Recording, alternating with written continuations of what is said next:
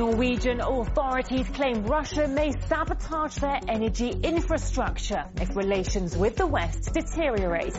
This comes just days after a prominent American journalist revealed a report that Oslo colluded with Washington to blow up the Nord Stream pipelines. Indian tax authorities raid BBC offices in New Delhi and Mumbai, reportedly over allegations of tax evasion, that's according to RT's sources. Beijing and Tehran sign a series of new bilateral agreements in defiance of US pressure seeking to isolate Iran and keep China from expanding its influence.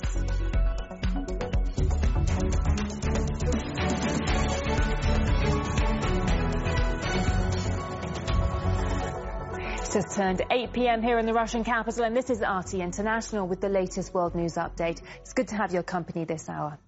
Now, our top story. Norwegian police claim Russia has plans to spy on its energy infrastructure this year, possibly even sabotage it if relations with the West continue to deteriorate. In 2023, Russia will try to gather intelligence about most aspects of Norway's oil, gas and energy sector. Police Security Service considers it unlikely that Russia will carry out any act of sabotage on Norwegian territory in 2023. If Russia's willingness to escalate the conflict with NATO and the West were to increase, however, acts of sabotage against strategic targets in Norway will become a more likely scenario. In the current security policy situation, Police Security Service considers the petroleum sector to be a particularly vulnerable target. Russia has yet to comment on Oslo's claims. Well, that comes days after a prominent US journalist, Seymour Hersh, alleged Norway itself had a hand in blowing up the Nord Stream pipelines. According to his investigation, Oslo helped the US plan the operation, as well as notify Sweden and Denmark, and that a Norwegian plane dropped sonar buoys that communicated with the planted explosives. Now, as Russian energy supplies to Europe have decreased dramatically, Norway is now Europe's largest gas supplier. In 2022, the country's tax revenue from oil and gas increased 3 times compared to the previous year. Oslo cites its role in Europe's energy security as the reason why Russia may spy on it. Norway's former Prime Minister and the Secretary General of NATO has pledged to increase infrastructure security, saying its pipelines were seen to be vulnerable. Allies will also start to discuss the new defence investment pledge, protection of critical infrastructure, in particular undersea infrastructure, offshore infrastructure, because we have seen that these undersea cables, pipelines are vulnerable, and it's important that we coordinate more our efforts to protect critical infrastructure. Earlier we spoke with German politician and European Parliament member Gunnar Beck, who said Norway, together with Germany and other Western states, is simply not keen on digging into the truth behind the Nord Stream bombings, as the Hersh revelations are an embarrassment for European leaders. There's now much talk about the protection of critical infrastructure in the future. Well, I think the best thing to do right now would be to start with an impartial investigation. But no one in the West is keen on it. The Swedes may have carried out an investigation, but they keep quiet about it. The Norwegians, that according to Mr. Hersh were involved, don't want an explanation. They also profit from the breakdown of the Nord Stream 2 gas supply pipelines. The German government has no interest. The EU Commission has no interest. One is beginning to wonder what they're all trying to hide. As to the claims made by the Norwegian official bodies, the issue of what Russia may or may not, may want or not want to do against Norway in the future is neither here or there. We haven't seen any attacks on Norwegian infrastructure. There's no immediate sign of it. I think the best way to prevent such attacks, or if the Norwegians are particularly keen to discuss the possibility of such attacks, is they played an active role in investigating who's really behind the Nord Stream attacks, and the Norwegians haven't been all that cooperative so far. Practically everyone in the West is satisfied with the as yet prevailing view or official view that Russia destroyed its own infrastructure. But let me assure you, a large part of the German population, a large part of the European population are far from convinced by the official view. There's just no motive Russia may have had. Why should they destroy their own valuable infrastructure? Mr. Hirsch's revelations add to the embarrassment of the German government.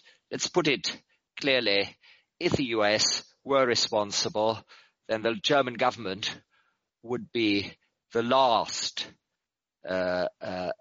institution in the world to press them to admit to it. Kiev is preparing for a so-called great event in which it plans to accuse Moscow of radioactively contaminating Ukrainian territories. Those are the revelations from Russia's defense ministry, which adds that Ukraine is getting help from the EU and Norway for the implementation of its plan. Specialists from the Norwegian Radiation and Nuclear Safety Directorate were involved in the preparation of the documentary's basis and its so-called independent conclusion on the alleged effects of radiation on the population of the North and Northwest Kiev regions. The practical implementation of a large-scale information provocation began at the end of January 2023 with a formal referral to the EU's Emergency Response Coordination Center at the official request of the Kiev regime for the supply of 66,000 sets of special protective clothing, 20 million civilian gas masks, as well as chemical reconnaissance devices, dosimeters, and a wide range of antidotes to Ukraine. According to Russia, Kiev is using the international community to prepare what Russia is calling a provocation. They have invited Norway specialists to, come and see how things are in the direct vicinity of the Chernobyl nuclear power plant. And according to the information at Russia's disposal, they are ready to make the conclusion that the Russian forces, during their stay, when they were still in control of that part of Ukraine, basically that they are responsible for contaminating larger swathes of land. Now, I am talking about radioactive contamination. What is interesting, they aren't just talking about the closest vicinity to the Chernobyl power plant, but rather they have also apparently took their readings in the settlements of Bucha, in the town of Gostomel and Irpin. Now, it is important to understand that geographically these towns are, tens of kilometers away from the Chernobyl nuclear power plant, and it is unclear how the radiation and basically the disaster of the 80s, it has been contained long time ago, and it is unclear how the radiation could have traveled this far away from the facility itself. Now, interestingly enough, again, I personally did have a chance to visit the Chernobyl power plant back when the Russian forces were still in control of the Chernobyl power plant. And while we were there, it was perfectly safe. We were shown dosimeters, and their readings were absolutely fine and within the norm, and in fact well below the norm. And also, on top of that, this information is corroborated by repeated research and studies and readings taken by the International Atomic Energy Agency. And according to the Russian side, all this provocations, what they call it, is being done to fertilize the soil ahead of the UN General Assembly, which is scheduled to take place on the 22nd this month. And apparently Ukraine is looking to push a resolution, very much pro-Ukrainian resolution and anti-Russian, and this is done to prepare the soil and to win the hearts and minds of the UN delegates. Again, it is important that whatever resolution will be accepted and will be voted on at the UN General Assembly, it will have the non-binding effect. So it will just be a call to the UN member states. It will be just a call, but it won't really oblige any country or any side to anything.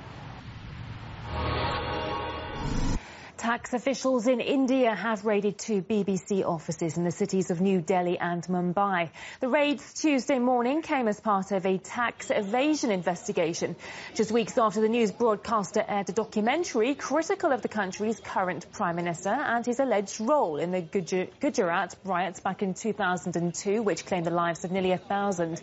RT correspondent Runjan Sharma brings us the details from New Delhi. Income tax officials have landed in BBC offices in New Delhi and in Mumbai, and as I speak they are conducting a survey. They're calling it a survey, not a raid or a search at this point.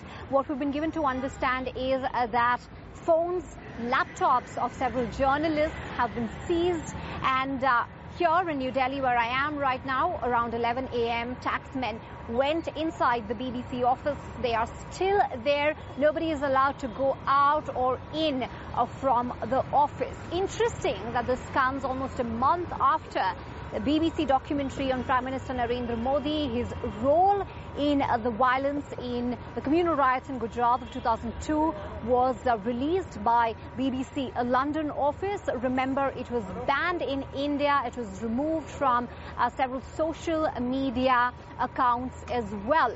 Now, what the opposition is saying is the government is using the agencies for vendetta against BBC, but what we've been given to understand from our sources in the Income Tax Department is that this has been done allegedly because of tax manipulation, financial misappropriation, and also that several notices were sent to BBC in the past and that they had failed to respond to those.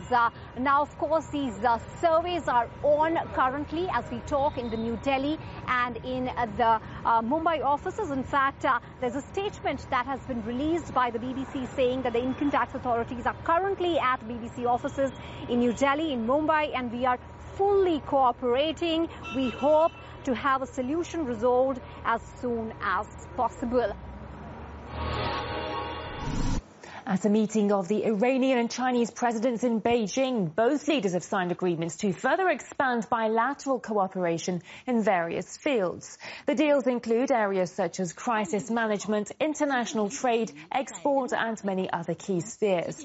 Chinese leader Xi Jinping has welcomed Iranian President Ebrahim Raisi as he makes his first ever state visit to China, with a large delegation of senior cabinet members accompanying him during his 3-day trip.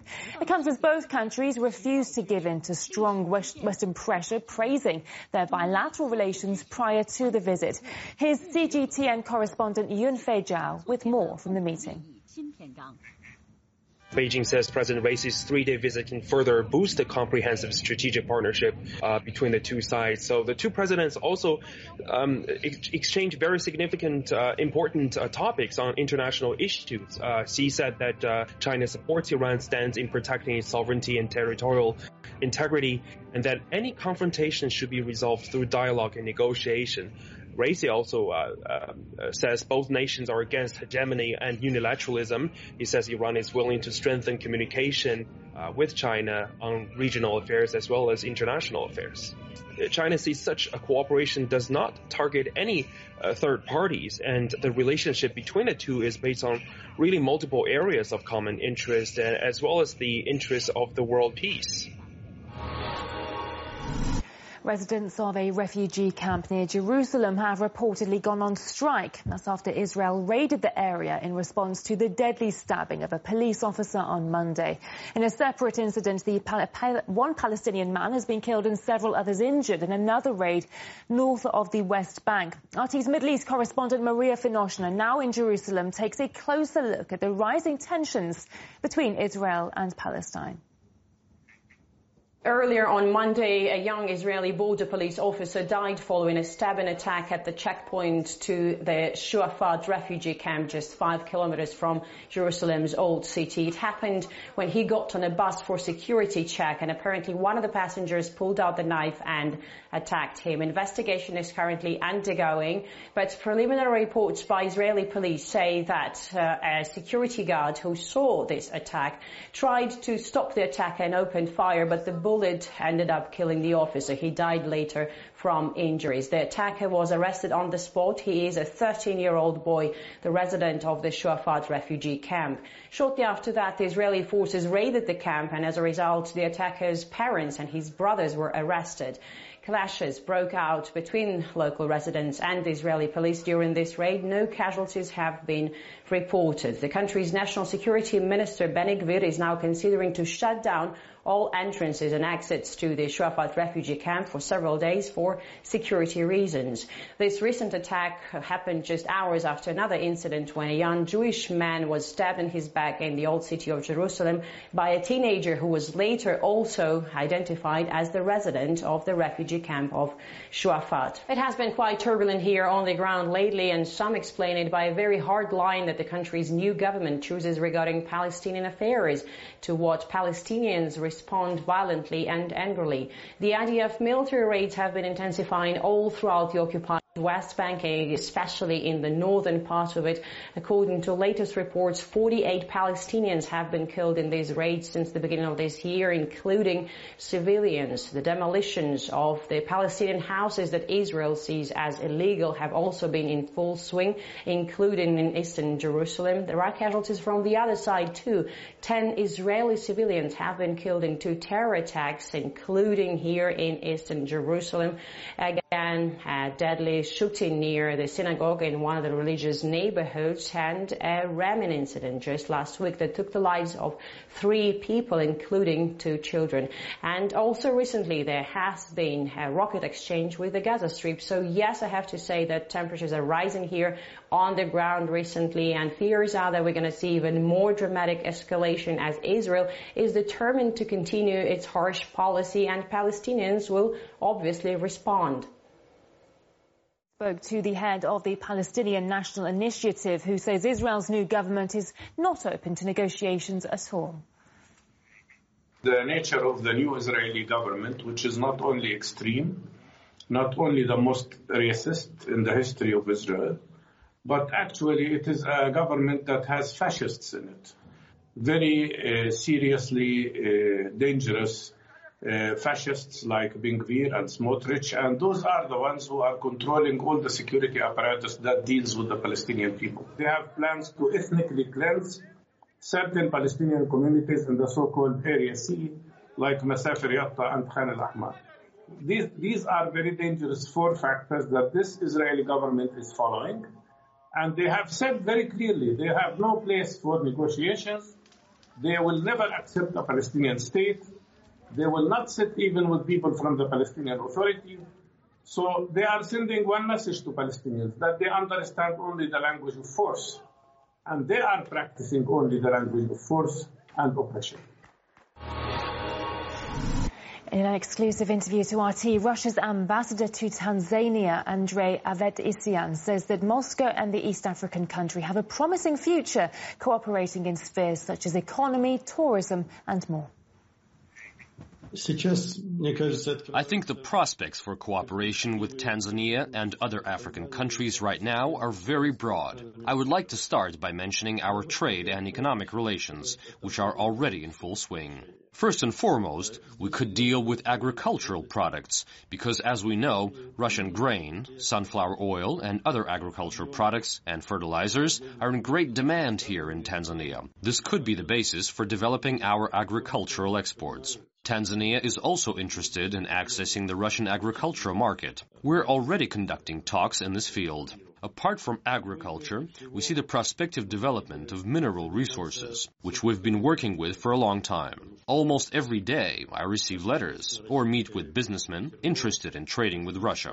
Tanzania is also a very interesting destination for tourism. Before the border was closed due to the pandemic, more than 80,000 Russian tourists visited Tanzania, particularly resorts on the island of Zanzibar. Therefore, it would also be important for Russian investors to come in to build tourism infrastructure here. The Tanzanian government has invited us, and it is very much looking forward to investments in this area. Political relations with African countries have traditionally been good, and during the struggle for Africans for their independence, we supported them wholeheartedly. And now it is time to develop economic relations as well. There is interest in BRICS, not only in Tanzania, but also among other countries, interested in multilateralism and bilateral cooperation. As for Tanzania, it has not officially expressed a desire to join BRICS yet, but given that it would promote comprehensive relations with the other 5 BRICS countries, such a potential cannot be excluded. As the grim anniversary of the US invasion of Iraq approaches the 20-year mark, here on RT we continue our special coverage of one of the deadliest conflicts of the 21st century. At this hour, American and coalition forces are in the early stages of military operations to disarm Iraq, to free its people, and to defend the world from grave danger.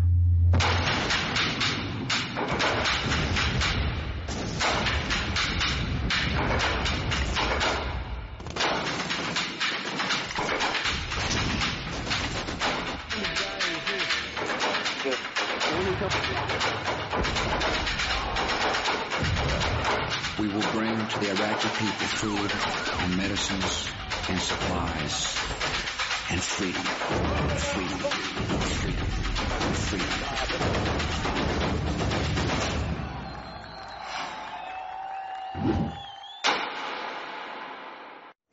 Tuesday marks the 20th anniversary of a UN Security Council meeting where the head of the United Nations monitoring mission stated that there were no traces of weapons of mass destruction in Iraq. However, this didn't stop the US, which used the false WMD narrative as a pretext for invading the country in March 2003.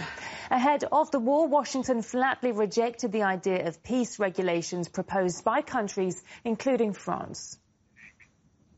In this temple of the United Nations, we are the guardians of an ideal, the guardians of a conscience. The onerous responsibility and immense honor we have must lead us to give priority to disarmament in peace.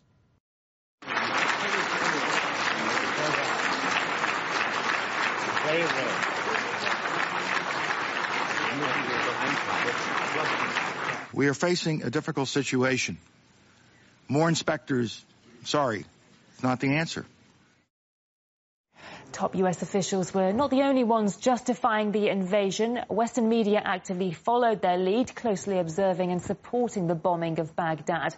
And on the ground, American reporters worked around the facts to whitewash the illegal war. One of the US Army journalists who was there shared her memories and regrets with us. So 2005 to 2006, I went to Iraq. 2007 to 2008. By the time I got out, I just realized that it was much different from how it had been painted, and that I didn't want to be a journalist anymore, per se. Part of my job was to sort of control the media narrative, help control the media narrative that was coming out of Iraq.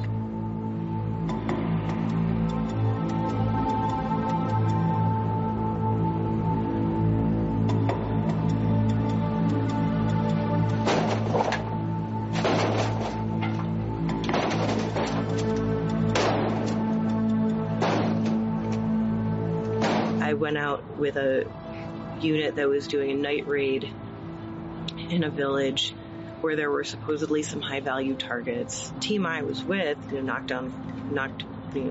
kicked in a few doors, scared some people, did a lot of intimidating of people and entering of buildings, but did not come back with anyone. But the other teams did, and so the next day, because this was a night raid, so in the morning, I went out to the place where they were detaining people, where they had all the detainees, and they had them all lined up, just blindfolded, zip-tied, just kneeling on the ground. And, there was these people's identities were not given.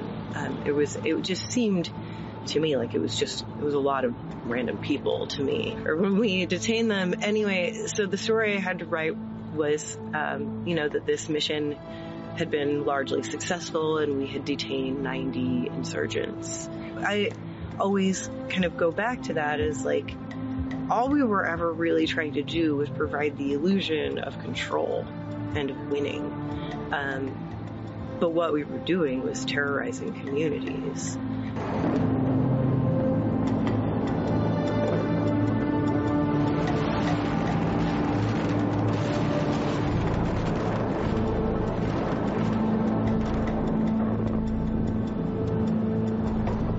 I think the U.S. has fully realized its dream of,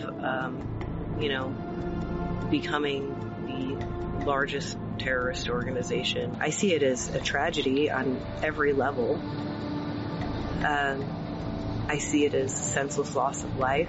The achievements are all very dark and negative and terrible, nothing having to do with anyone's liberation. We destroyed the infrastructure in Iraq. We destroyed, basically chased the entire professional class out of Iraq. We completely destabilized its political system so that we could control it. So, we essentially privatized Iraq. The human costs of the invasion were immense, and despite the war being officially over, Iraqis still suffer the consequences of U.S. presence in the country today, as civilians frequently become targets of American violence. One of these victims is an Iraqi girl who was shot and killed in September last year. Her relatives shared her story with us.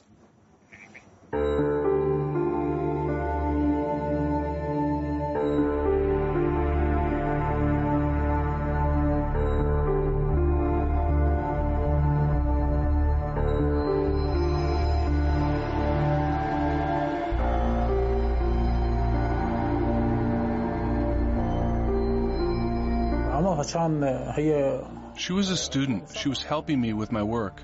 Like any child, she dreamed about finishing school and becoming a teacher. She was only in her early youth. It definitely was an American bullet. I think that the responsibility lies primarily with U.S. troops. I didn't expect that Zanib would be killed. Maybe it could have happened to my brother or any other family member or neighbors, but not to Zanib. She used to get out of the house only for 2 hours. The incident with Zainab is not the first. We've suffered from these shootings constantly as the training grounds are behind us. There's been more than 14 cases of people wounded by the trainings. We've even called on the officials to deal with the shootings, which has led to casualties.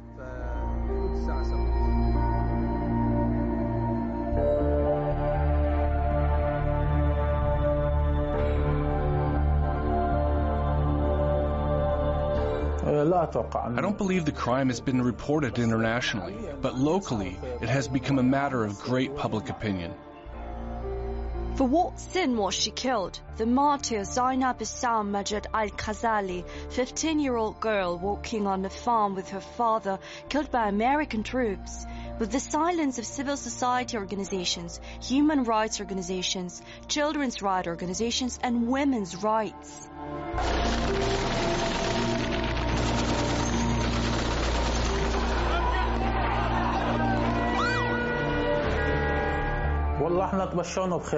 My father was martyred in 2003 by U.S. troops. There was a camp near our house, which was adjacent to the airport. Their troops were always on standby, and when they saw my father sitting there and thought he was monitoring them, they shot him. Later, they admitted they made a mistake when they killed him. Only when we were at the hospital, the Americans told me that their camera spotted my father and accidentally they shot him. But no contact was made after that. Americans only care about themselves, while other foreign citizens, not only Iraqis, are taken into account last of all. The Iraqi blood is worthless for them. Americans only have brought harm to us. Things have been getting worse and worse since the invasion, and we do not see any improvement. I would like to say to all Americans that the Iraqis have dignity despite the tragedy which happened to us. If they were humane, they would come and apologize. But they did nothing, and we do not expect them to. The invasion of Iraq has led to the destruction and fragmentation of Iraqi society. Americans destroyed our national unity. We all saw the crimes perpetrated by the US troops and the Blackwater contractors against the people. The murder of Zainab is a continuation of the American crimes. They did not come to do justice to Iraqi people, but to demolish us. We'll bring you more special coverage, including eyewitness accounts and revelations as we edge closer to the 20th anniversary of the US-led invasion. And you can always visit our website, rt.com, for more on the Iraq War and its tragic legacy.